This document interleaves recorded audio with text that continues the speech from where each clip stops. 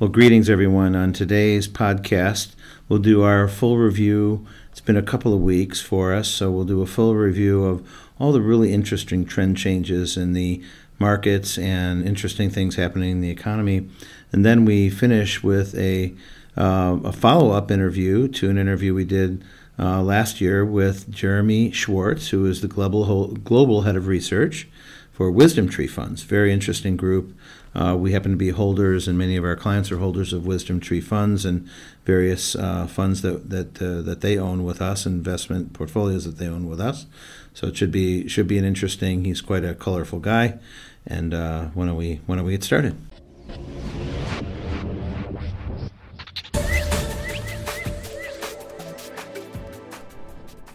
All right, welcome back, everybody. This is Brian Castle here with the 4-Star Podcast. I'm here with my trusty companion, Mr. Christopher Reardon. Good afternoon, everyone. And Chris is here. Chris is our 4-Star Director of Development. I call him the master of all things portfolio, trading, reports. He still loves his Cleveland Indians, caretaker of his golden doodle puppy Hudson. Welcome to the podcast.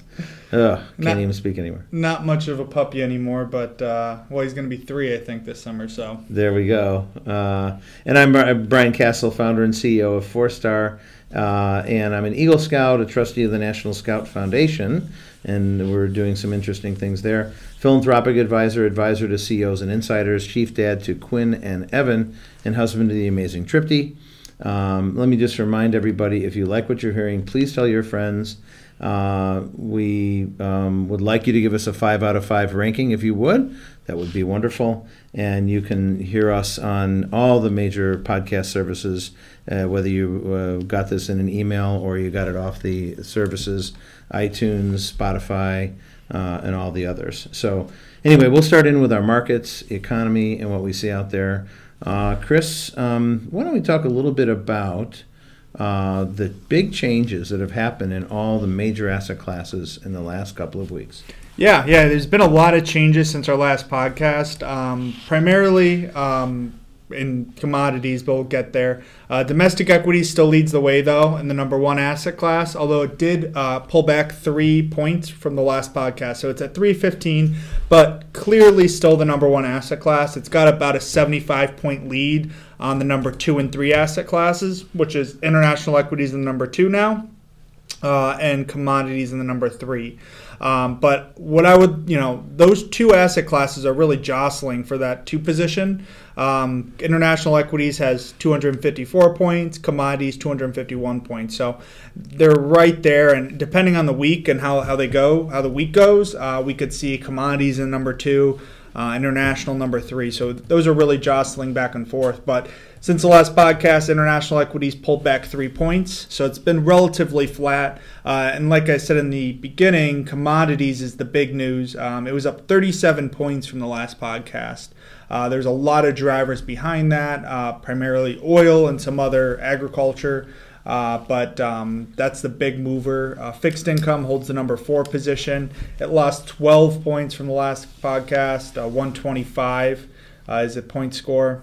Cash is in the 5th position at 89 points, and currencies is in the 6th position at 55 points. So really everything lost points except for commodities since the last podcast. So commodities is the whole story. Commodities is the whole story. Weeks. Yeah. Yeah. So we're up 37 points where every one of the other groups, even the leading groups, were down from the previous podcast. Yep. Yeah, and I think that might surprise some people. I mean, the U.S. markets or domestic markets have still been relatively strong. There has been some volatility here, but commodities, I think, just really soaked it up. And I think, like I said, a lot of it was oil, the expectation of reopening. We've had a lot of good news from that front. So I think people are really making that bet. I think oil's at roughly $60 a barrel now, last I saw. Yes. Yeah, $60 a barrel, and it's going to be an interesting driving season once summer comes back and people start to travel again. $60 a barrel oil will be formidable. We'll see how it goes, right?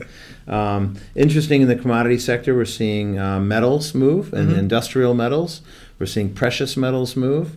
What's not in the commodity sector is Bitcoin. Now that's really moving too. Yep, yeah, it touched 60,000 this past weekend. So I think it pulled back to 56,000 last I saw, but it just continues. I think just when people think it's slowed down or it's going to stop, a week later it pops right back up again. It's been a pretty crazy story.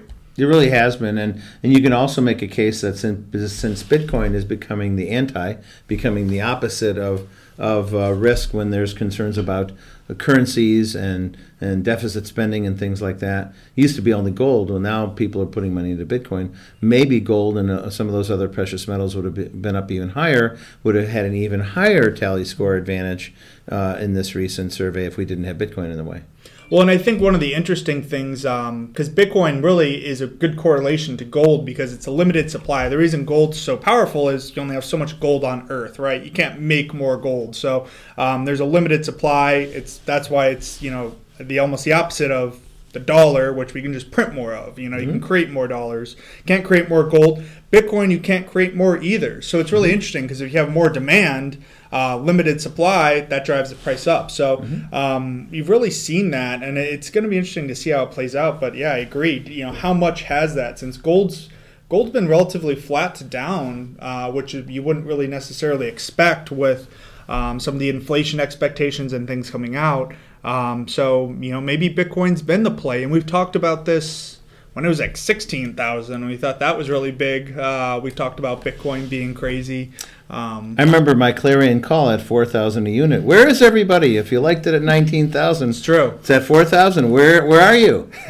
So now it's 60,000. Yeah, that's crazy in 2 years. I mean, and I hear stories. There was a story about there was like some gaming tournament or something back in 2009, and first place prize was $100. Second place prize was $50, and third place prize was like 10 Bitcoins. And at the time, that was worthless. And it was like, so that person now is those 10 Bitcoins are worth a ridiculous amount of money. So yes, it's crazy. Well, we keep talking about Bitcoin. Sorry about that, everybody, but Bitcoin's a little crazy. Anyway, but back to the kind of the stock market and how it all relates.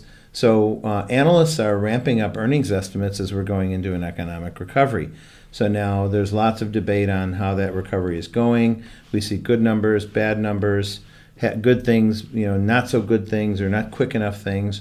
So we did have a market that crashed last year, down 35%, and everyone said, it'll never be a V-shaped recovery. But it turns out it was a V-shaped recovery, defying all odds. But the economy has not been a V-shaped recovery. It's been a slow recovery. But this year, analysts are ramping up estimates, and the expected earnings estimate growth is 27%, which will be a dramatic record number for 2021. And that would bring it to a multiple, the S&P, of about 19 to 20 times, depending on which specific metrics you use. The market's fair value has been 17 times, and anyone who follows market history knows, like in some of the bear markets, like in the 1970s, it went down to like a single-digit multiple where the stock market was trading at 9 times earnings, dirt cheap. But the fair value average is around 17 times. Highest it ever was 23 times. So at 21 times, which is where we'd be at a 20% growth, it's it's reasonable, a little bit on the high end. But if we do see a 27% ramp up in earnings, it'll be even cheaper. Not quite back to fair value, but certainly not wildly overvalued by any stretch. But we'll see if the earnings come in. It would be a record earnings for the S&P. Markets are reacting to expectations of positivism and hitting new highs. Year 2000 was the outlier of all time, more than even in 1929. When the multiple got to 23 times. There's another index, the Robert Shiller's index, that brings in real estate and other things. At that time, the year 2000, multiple in that index was up to 45 times earnings. That same index is now only 34 times earnings. So we're not at the highest ever. The emerging markets, however, are very, very cheap. International stocks are very, very cheap, and we've been talking about that for a while. Mm-hmm. So we'll see how those trends play out. Chris, you mentioned oil at $60 a barrel. Let's talk about consumer price index too. Yep. Yeah. So we got the CPI, or Consumer Price Index, that came out for February. It was up a modest 0.4%. But I think the highlights of it: gasoline prices jumped 6.4% from January to February, which is a big leap there. And then we had the electricity and natural gas prices were up 3.9%.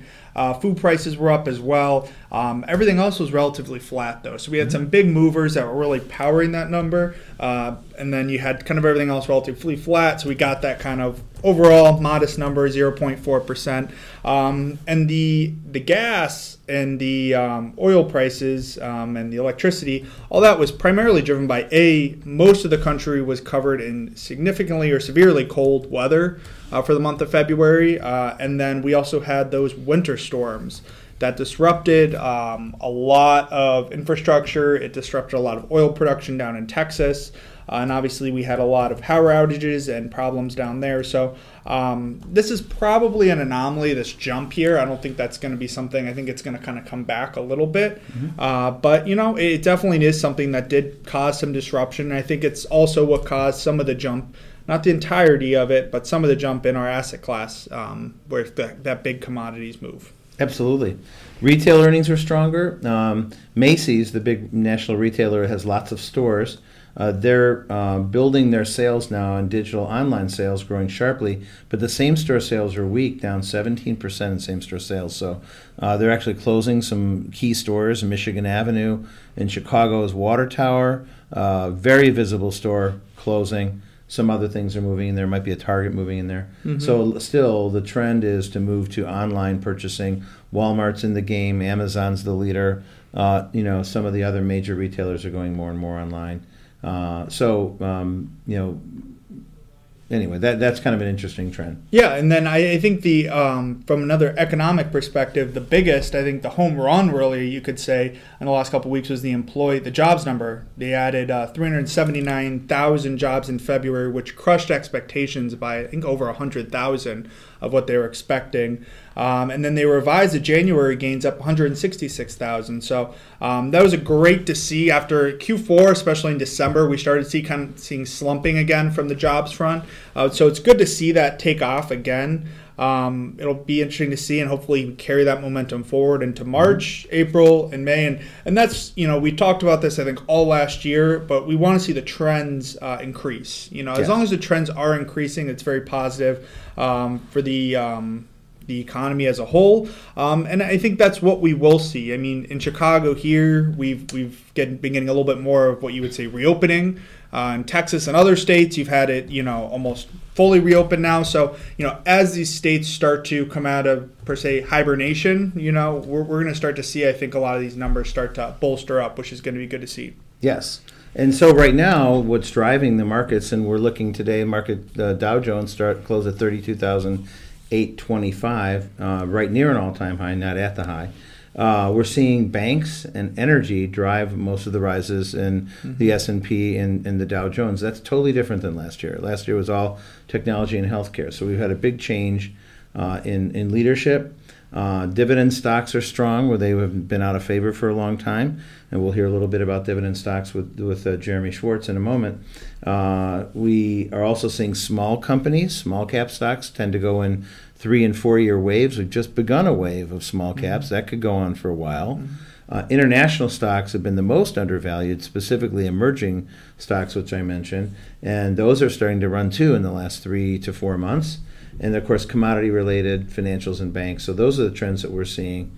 So we are in what we believe to be a secular bull market. It seems that way. It feels that way. Markets tend to react that way. And usually when there's bad news in a bear market, in a bull market like we're in now, the market tends to shrug it off. When there's bad news and it's a bear market, the market crashes on bad news. So we're in the kind of market that ignores bad news. That's what we're hearing, right? We're seeing a lot of things in Washington, overspending, a lot of policy changes. The market seems to be shrugging off even the negative things that would have a negative effect on the economy. One of the questions that we get a lot of, and we'll mention this, we'll ask this question of Jeremy Schwartz later on, we're seeing a lot of speculation. We talked about GameStop in a couple of podcasts and costs and some of these other companies. Is that the signal the market is too high? Well, it doesn't appear to be that way to us, because there's always been some sort of Yahoo message board or some kind of crazy thing where people are speculating, but they look for signs and signals to think that the market's way too high and it's going to crash. The question we're always getting is, I'm fearful the market's going to crash. But, if you look at market history, when do markets crash? Markets crash when there's a big hurtful economy coming in, like in 2007, the credit situation was completely out of control. The banks were over-leveraged, the brokers are over-leveraged, everyone was over-leveraged with real estate, and it all came crashing down. And that was a very, very painful Great Recession, not as bad as the Great Depression, but pretty bad. Certainly the real estate market was worse than the Great Depression because of the ownership of real estate is why that was. But nonetheless, it was a very, very difficult time. Then we had a pandemic last year, and that was a market crash of 35%. So when something catastrophic like that happens, or there's an economic collapse going on in the short run, that's when you get market crashes. Do we get market crashes when the economy is recovering? However it recovers, slow or fast? Usually not. That's not the time. So we'd probably make the bet that as long as we continue on this economic recovery, we're probably not going to see a market crash in near term.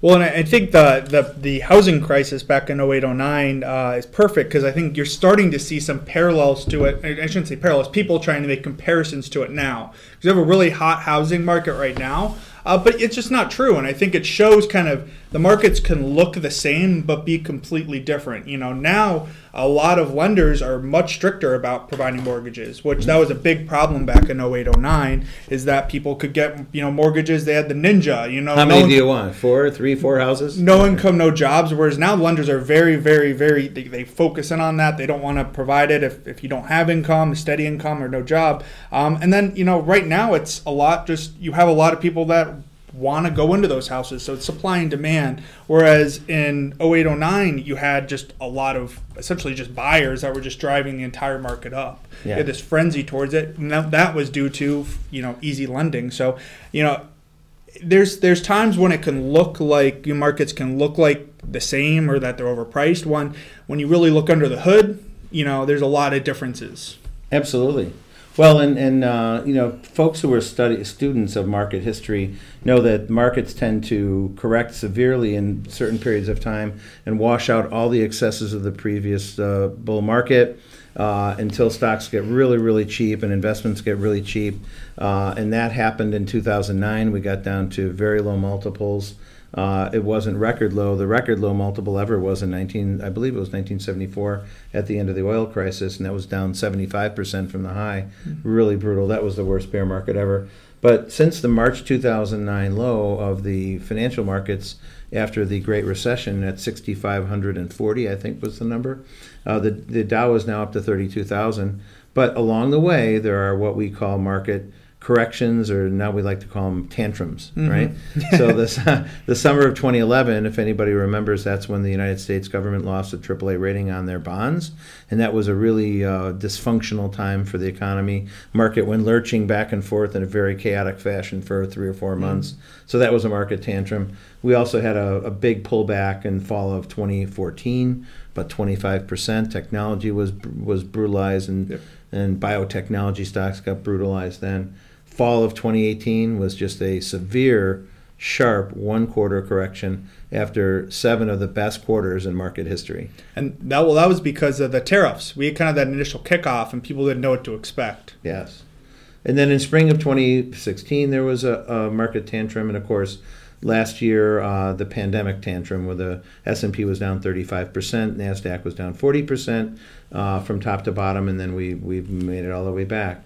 One of the things we talked about a lot is Forestar has designed a program, a series of portfolios that raise cash and get out of the market, 2 moderate portfolios to go to 50% cash, and 2 absolute portfolio, as we call it, will go to 100% cash based on triggers. Well, last year we had to do a lot of fancy footwork to get those triggers moving. They moved very, very quickly. We had to act very, very quickly because that was the swiftest 35% decline we've ever gone through. So the worst portfolio was down about 18% from the high, but not down 35 or 40. And then the balanced accounts that had bonds, and usually, they were, I think the worst was like 13%. So our objective there is to try to avoid the 30, the 40, the 50, or like in the 1970s, a 70% downdraft in your assets. That changes lives. It causes people to go back to work. If you're down 50% from the high, you've got to double your money to break even. Mm-hmm. And that will take an entire decade. So if we can keep the loss limited to 10 to 20% in that range, you can gain that back in a year or so, or 2 years. So we were very successful with that this year. So that's the whole point of the protection program, and you can learn more about that at fourstarwealth.com or give us a call. We're happy to talk about that. Chris, we talked about the economy and the expectation for growth, and the expectation across the board is pretty much a 6% growth. But one recent investment bank came out and said their analysts say we're going to have an 8% growth in the United States. If we have a 6% expected growth for the entire world, that would be one of the strongest growth years ever for the entire world. And if we're the 6% grower and 8% grower, that would make us the number one growth country as a country, and that's the first time in a long time. It's the first time since the 1960s we've had a 6% GDP growth year.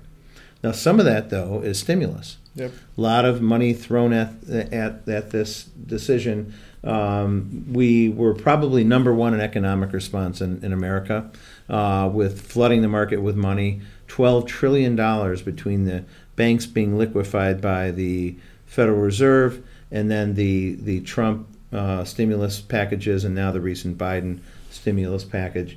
But some of the growth is pushed by that money, obviously. So we won't probably see organic growth, GDP, until about late 2022, when all the jobs come back and all the people who are spending bring that GDP back to an organic growth. Yeah, it's going to take probably a little over a year, if not 2 years, for everything to fully renormalize. Mm-hmm. But we are going to see a short term. We are going to see a pop, similar to, almost 400,000 jobs added in February. So there's going to be some sharp, but it's going to take a couple of years for this to almost, imagine, work its way through the system as far as renormalizing out, jobs getting comfortable, hiring again, back to full capacity, bring on new employees, for sure. Exactly. Well, and then what we see out there, clearly the new administration has a different view of how to deal with some of the economic issues. China was very scared of our previous president, President Trump, and he took it to them with tariffs, and he was very tough about a whole bunch of other things. China is still our biggest threat. They've basically had taken all of our manufacturing. They also have been acquiring rare earth metals. So many investors are looking to do mining in rare earth metals. There are plentiful in the ground, but they're just not mined, and so we've got to get those out of the ground. Also, a big play lately is lithium for batteries and all the electric vehicles that are out there. So a lot of investors are looking, and here we are again. We're at commodities, right? We're talking about commodities. Mm-hmm. That's what's really hot right now. So that's some of the trends we're seeing.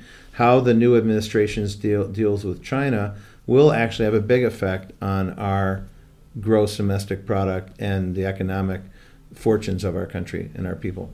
It's going to be really interesting. I think that lithium aspect in particular is going to be a problem because a lot of the lithium mines, I think, end up in that Asia-Pacific, Indonesia area. And I think at least a lot of the ones we know of now, and China has gone in and purchased a lot of those companies or bought shares of them. I know Tesla just went and they purchased a pre-order or an agreement, trade agreement, to a degree, with a lithium mine to make sure they could get their materials for their batteries. So that's going to be something, moving forward, that's going to be really, really big, the lithium. So, and especially if this administration really wants to push green energy and batteries and electric vehicles, it's a very big component for it. So it'll be interesting to see how they react to it, especially with China kind of making an aggressive move towards it, at least for the short term right now. Absolutely. And the consumer price index is not going up. We talked about the inflation thing. We're seeing inflation in certain commodities. but the consumer price index is not picking all that up. And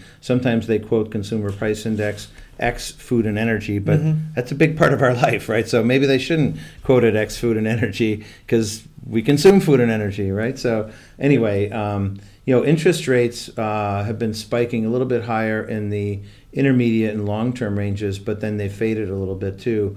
The Fed is committed to keeping interest rates low, risking inflation because they want to see inflation, and that's something we had a really hard time getting inflation after the deep Great Recession that we went through in 2007 to 2009 or 2010.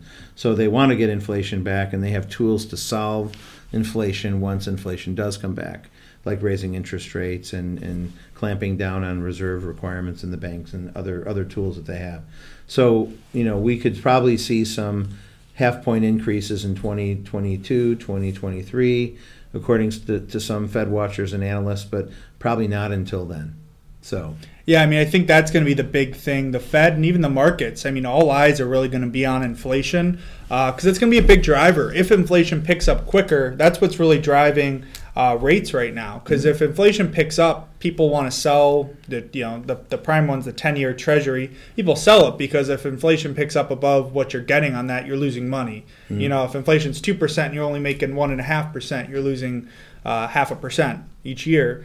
So people tend to sell that off. It drives the yields up. There's a lot of stuff that play there. But that could be something that has an impact on the market. That's one unknown variable, I would say, out there. That's what's causing the short-term volatility we're seeing now. People are kind of expecting high inflation or predicting it. Some people, and they're making bets on it. And we're seeing that play out in the 10-year Treasury, which is at 1.62% now, after starting the year at almost only 1% or around 1%. So a lot of moves there, and it'll be interesting to see how it plays out and how that impacts the housing market. There's a lot of different kind of trickle-down things that occur just off of, interest rates. If the Standard & Poor's index yield is less than the bond yield, some people felt, well, maybe everyone will sell their stocks and buy bonds. But I have a hard time getting excited about 1.6% yield either. So maybe you take the 1.5 in the S&P and try to make some gains in the stock market. No, it's true. And I think that 1.62 isn't very attractive, but if that starts inching up to 2, who knows? So it's going to be something I think to really watch kind of moving forward. I think right now doesn't seem to be too much of a threat, but if it continues moving, if it goes another 50 basis points, gets in the 2s, some people say I'll take those 2% and I'll be fine. Maybe they will. Yeah, that's right. Well, that's about what we have for today. Just to recap, we appear to be in what we think is a long-term secular bull market that was interrupted very rudely by the pandemic, and so now we're kind of back hitting new highs. The economy's recovering, and we'll probably not see interest rates rise for a while, but interest rates rising is a sign of demand for money and a demand for the economy, so that isn't the end of the world if interest rates were to rise. In the early stages of a bull market, interest rates are always generally rising, and that's a good thing, actually. Yep. But that's what it looks like to us today. So a couple housekeeping items. March Madness is starting and baseball is coming back, so there's a lot of positive things coming back in the world. So we want everyone to think about all the great things we're going to be able to do in the spring and the summer, which we think will be a normal economy where stores and many things that were closed last year will be open, hopefully. So coming up in the 4-Star Podcast in the next couple of weeks, we have some very interesting interviews.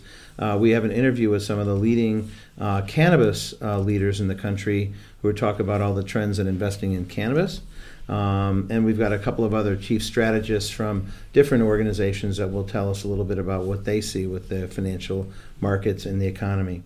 I do want to mention that 4-Star does have a great team of advisors. So if you heard anything in the podcast that you like, the people that have our models and research and the services methodology and our award-winning platform are here with 4-Star here in Chicago and our Nevada operation, advisors in Georgia and Massachusetts, and we have clients all around the country, so we're happy to work with you.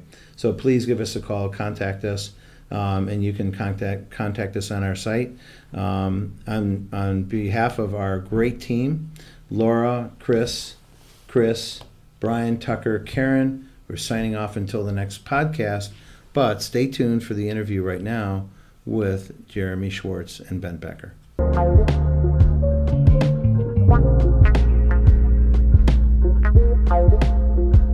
Welcome back, everybody, to the Four Star Podcast. We've got some very interesting guests here today.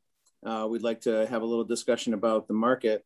We are investors with a group called Wisdom Tree, and they are very involved with dividend growth. The original idea of the Wisdom Tree company was fundamentals, return to more traditional dividend weighting, and then later dividend growth investing. We have the global head of research with us here today. He's been a guest with us before in the podcast. Jeremy Schwartz, welcome to the podcast. Brian, thank you so much for having us. Good to have you and his associate here, who's RA director, works with firms like ours, Ben Becker. Welcome, Ben. Thank you. And joining me in this fun is Mr. Christopher Reardon, our director of development here at Four Star. Chris, welcome. Yeah, excited to get on with the interview. So we were really curious to hear from you, Jeremy and Ben. The whole idea recently is that dividend stocks have been more interesting. We've had like a wild growth year of tech stocks and some healthcares that looked like tech. And now it's more traditional and we're coming back to more dividend oriented things. Jeremy, what are you seeing out there in the markets today? What should we be concerned about? And what do you think things look like in the next year?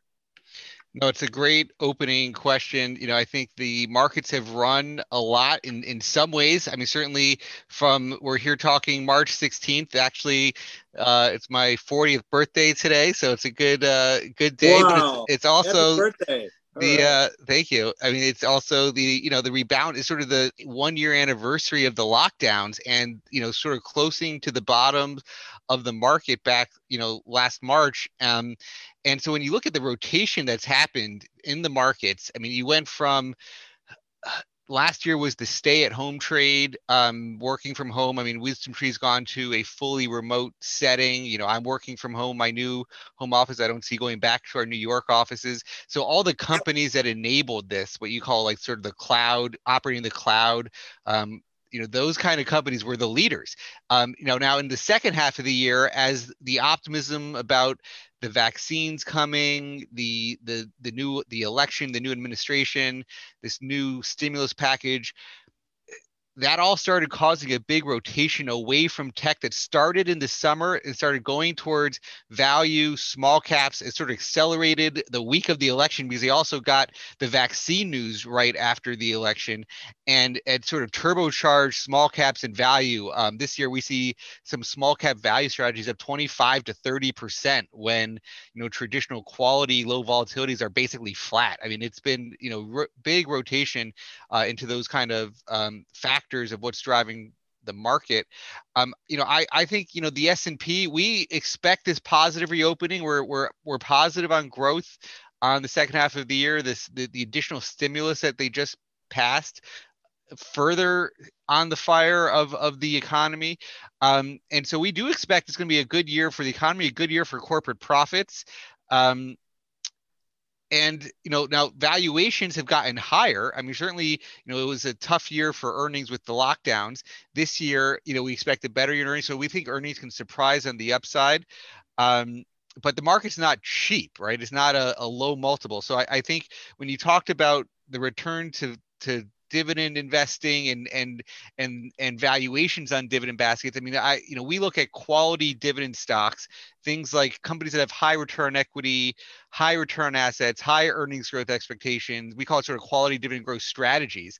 And when I look at the valuations on our index for U.S. quality dividend growth, you're talking PE multiples of 21 times on baskets. When you look at sort of trailing multiples, when you use looking at earnings that are expected for this year, it's 16 to 17 times. And you look at the long-term history in the S&P 500, it's only 15 times going back 140, 50 years, but 16 to 17 times is not a high number. I mean, so I kind of look at these quality strategies as actually having value-like valuations today. And so it's sort of really interesting time for those kind of strategies as the S&P's forward earnings multiple is selling around 21 times earnings with the expected profits rebounding the S&P. So even that is is sort of reasonable. I mean, 20 times earnings on the S&P, given the negative yield you get in after inflation bonds today, is a reasonable equity premium in our view. So in general, it leads to this positive take on equities versus bonds. For sure, there could be headwinds. I mean, I think we've all focused on the positives from the Biden administration. There's been a lot of positive, the stimulus measures. There could be some negatives. Higher taxes are starting to come out into the story. The Trump tax cuts lowered corporate taxes, helped boost earnings, and that tax rate is going to be coming more into the election. I think that is one of the risks for the market right now. Yeah, very interesting. And you mentioned earnings are expected to explode. I saw an investment bank say 8% growth for the America this year. What could that do to multiples? That could compress multiples. So we're not really at the high end. We could be even, on an expected earnings number, we could even be fair value or a little, mid-range.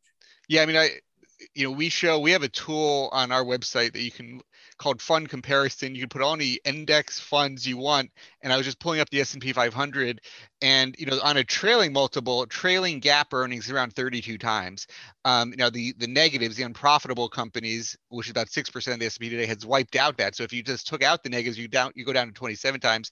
But then when you look forward, using that profit rebound that you're talking about, that's where it gets down to 21 times. So it really does go from 32, which is really high historically, but based on this year's numbers, it may only be 21 times, which is kind of reasonable if those profit expectations come through. And it could even surprise too. So, it could come higher than expected today for sure. So that leads me to the question that we get very often. And then I remember this in the 80s. I remember it in the late 90s. Whenever the markets are hitting new highs, people get nervous. They either feel guilty or nervous or something. And they say, gee, are we ready? Are we going to have a crash again? Are we going to have a crash? What do you think the likelihood of there being a crash like last year, this year? That was a unique crash, and it was a unique rebound. I mean, it was like the fastest 30% plus crash you've ever had. And then there's the fastest rebound you've ever had. And so in a way, people talk about efficient markets. Are markets efficient? And some of the WisdomTree's original rebalancing, when we were founded in 2006, Professor Siegel, who I've worked with now, it's our 20-year anniversary working together. I started with him in 2001, in the aftermath of the tech bubble.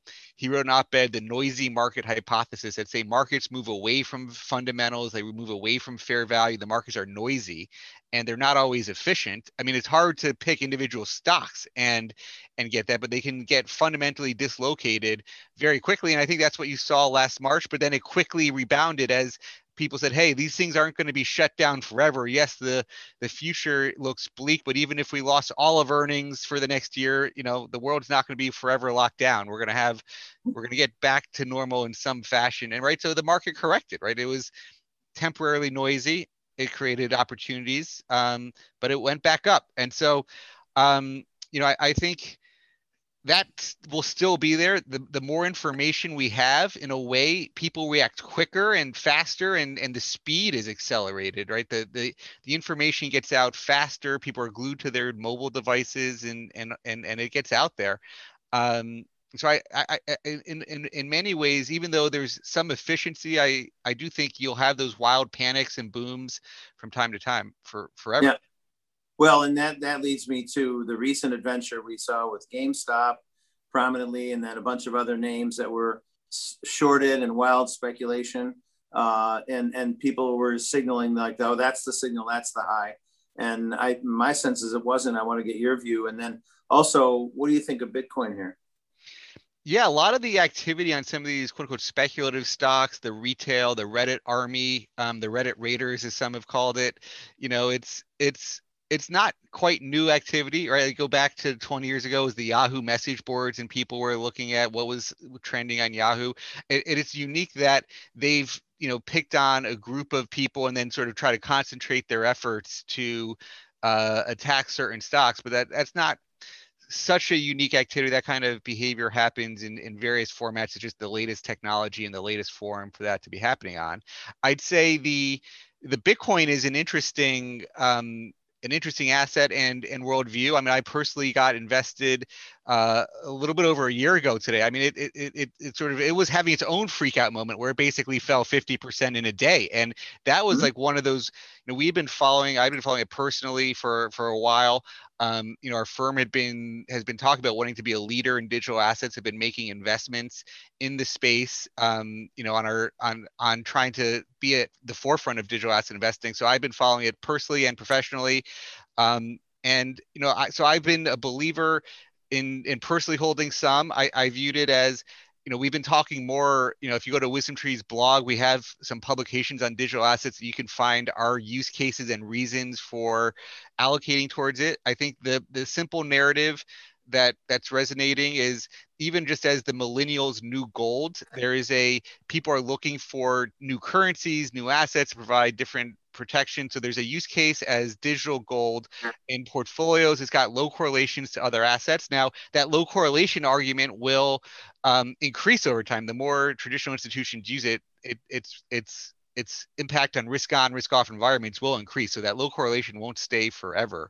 But there is a fixed supply. So the argument of, hey, there's 21 million Bitcoin, there's only been 18 million that have been mined, so there's less being mined every year, has a nature of gold as this asset that there's a fixed supply, and if there's more demand, that'll push up the price. And so the question is, where are you on the demand curve? Like, how many people own it? How many of your clients own it? How many of our colleagues own it? And is that trend going up? And the more demand, if there's a fixed supply, more demand, pushes the prices higher. And so the question is really on the narrative of how many more people want to get it. And on the negative, do you have governments like India? They've been rumored for 3 years of trying to outlaw investing in it. The real risk is regulatory risk that says there's mining in China, and 50%, there's a lot of the mining that's done in China. And let's say there's government beliefs that it's the China government that's the one mining, and then the US government says, hey, we can't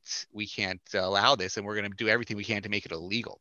That's the kind of risk. So it's a different risk than gold, right? I mean, so but it has a lot of use cases, and we do think the adoption curve is still trending higher. So it's an asset we've got a lot of interest in, but we believe in the digital asset story more broadly beyond Bitcoin. And so I think that's where we're concentrating our efforts.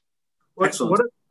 Jeremy, real quick, what about and staying on Bitcoin briefly for a second, what are your thoughts on Tesla? Kind of as the latest adopter, made a lot of ripples in it, that they purchased a large portion of it, Bitcoin, to get a return. Like you said, you have this limited supply. Do you think that could be in part what's driving this to, I think, 60,000 over the weekend it touched? That you have this adoption. If you start getting companies that want to buy big tranches of it, that's certainly going to lead to, possibly much higher prices. Yeah, that's one of the new sources of demand, is the companies adding it to balance sheets. And you've seen certain companies add it to their balance sheet in a major way. And people, and some of these companies have gone up 10 times. They've almost become a proxy for the asset class more than they were a proxy for the companies, partly because of the regulatory framework. They have still not allowed, call it like an ETF, like we offer, that offers access. So they've limited the access vehicles. You've got to have either these digital wallets, or there's some trust structures that are not your traditional ETF structure. The SEC hasn't allowed ETFs yet. I think so. There's new ways of accessing it that become available over time. The companies, Tesla itself has said, well, we want to perhaps allow transactions in Bitcoin. And there's sort of a question, do they need to own it on their balance sheet to allow the transactions to happen? If you have coins, will you go, are they going to price it in Bitcoins, or are they going to price it in dollars? And your price either increases or decreases. So there's a lot of that uncertainty that happens if you price things in coins versus dollars, and how that's going to change the price from day to day. A lot of the original Bitcoin people aren't selling, they're just holding it, and then the question is, when will they sell to, or will they ever sell, to these hodlers, as they call them, hanging on for dear life. And that question is, will they want to start using it on a more day-to-day basis? But yeah, I think companies, is one place, but it's really the institutions, advisors like yourselves. Like when is it easy to access for your clients to integrate in your day-to-day practice?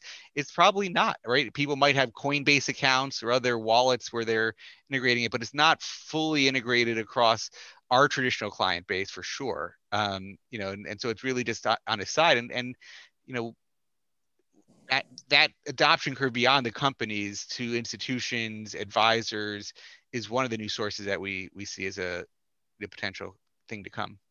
Interesting. Well, staying on that. Yeah, Chris, go ahead.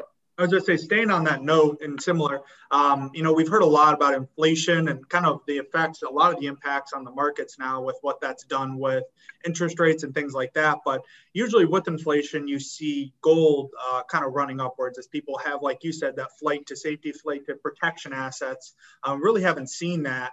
Can you speak a little bit about that? Is it because of Bitcoin, which we just talked about, or are there other variables at play? Yeah, it's very interesting. One of our big themes coming into this year was what we call reflation, inflation themes. We run some model portfolios. We reduced core bond exposure, added to commodities coming into this year with the view the 10-year was going to 2% and above. That trade has worked out incredibly fast. I mean, in terms of the commodities basket being up and bonds being down with rates, the 10-year going from 1 to 1.6. I mean, so we still think there's more to go on the 10-year. We think it could go above 2%. And part of that's this inflationary view. Now, we also have been talking gold. I mean, we had added in some of I mentioned Professor Siegel, my collaboration with him for 20 years. The first 19 of the years, he never said anything nice about gold. He would sort of poke fun that the long-term, a dollar grows 200 years after inflation to $3, like, when stocks were like $1 million. I mean, it was something like that. But he's been more and more worried about this big inflationary burst that you were going to get. And so we did add gold to some models that we collaborate on with Siegel. And, but we upped that allocation to broad commodities, funding from bonds. I think what's going on right now is that rising rate story has part of the narrative for gold was, for years and years and years, decades, there was a opportunity cost of owning gold that was positive interest rates. And then you had negative rates in Europe, and the negative rates galore was how much was negative printing bonds. And now you had gold as a positive because it returned zero. It has a positive carry, right? So that was a unique source. So rising rates put a little bit more competition for gold, but the reality is this is all inflationary rising rates. It's rising break evens. It's not rising real rates. The 10-year real rate is still negative. I mean, so over time, while I think the short term was pressured from rising rates and also this Bitcoin, I mean, the Bitcoin people are in some ways what could have been gold people. So that there is some of the Bitcoin sucking the oxygen out of gold. We do think gold as a store of value, long-term store of value, currency alternative. I mean, we kind of do view a weaker dollar coming from all this stimulus and relief measures will have inflation consequences eventually. And so we like gold, even though it's come under pressure just in the very short term from these factors of the rising rates and the Bitcoin alternative. Well, fascinating.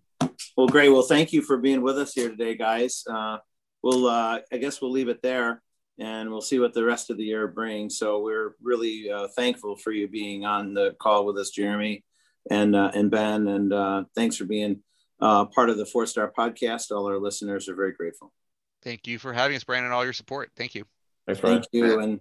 And to our listeners out there, just remember, if you're going to rank us, give us a 5. If you're going to give us something other than a 5, then we'd prefer if you didn't rank us. Just kidding. But nonetheless, do give us a good ranking. And also don't forget to tell everybody that you can get this podcast, which you probably got in an email, on Spotify, Apple iTunes, Stitcher, and all the services where you can get podcasts. So thanks again, everybody, for being with us today in the 4-Star podcast. We'll be back with another episode shortly.